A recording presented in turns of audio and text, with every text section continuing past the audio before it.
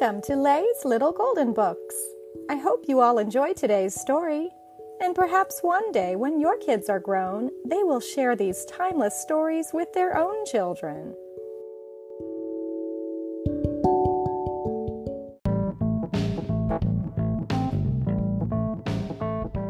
Thomas and Friends, Day of the Diesels, created by Britt Allcroft, a golden book. One beautiful morning on the island of Sodor, Thomas and Percy were enjoying a ride in the country. Suddenly they saw black smoke in the sky. They raced to find out what was the matter.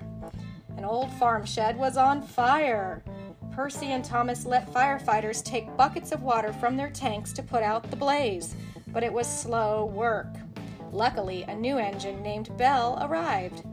She shot water from 2 spouts on her tanks. The flames fizzled out. Back at the steamworks, everyone cheered for Belle.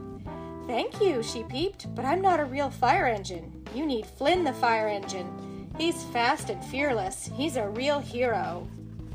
The next day, Thomas took Belle on a tour of the island of Sodor.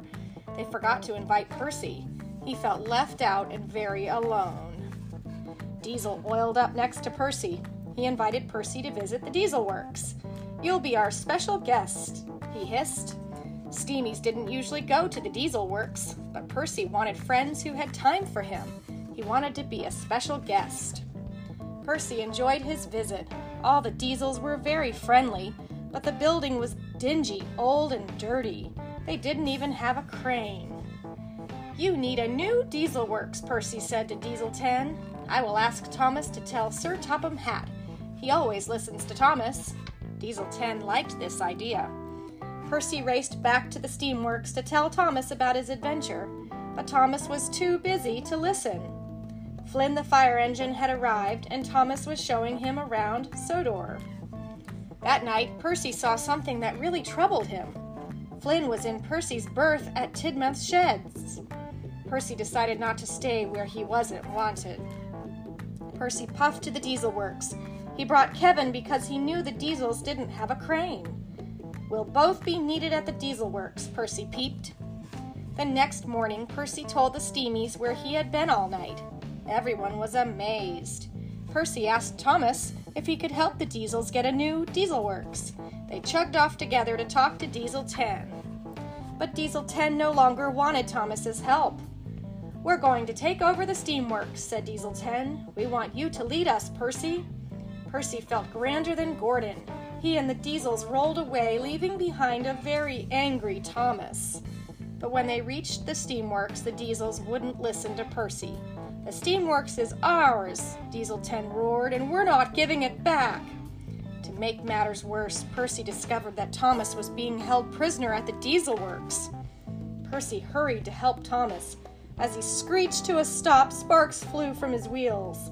Some oily rags caught fire and flames spread across the diesel works. Percy knew he needed Flynn's help. He found the bold red engine, and together they rushed back to the diesel works.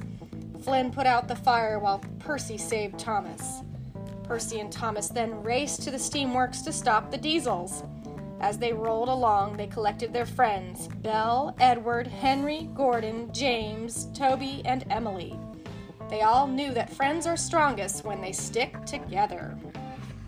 The diesels were surprised to see the Steamies, but they refused to leave the steamworks until Sir Topham Hatt arrived. He was very cross.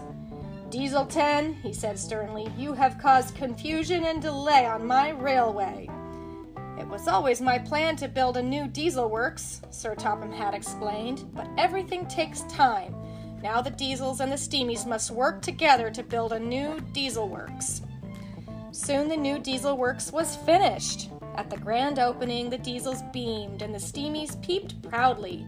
Everyone was happy, especially Percy and Thomas. They were best friends again. The end.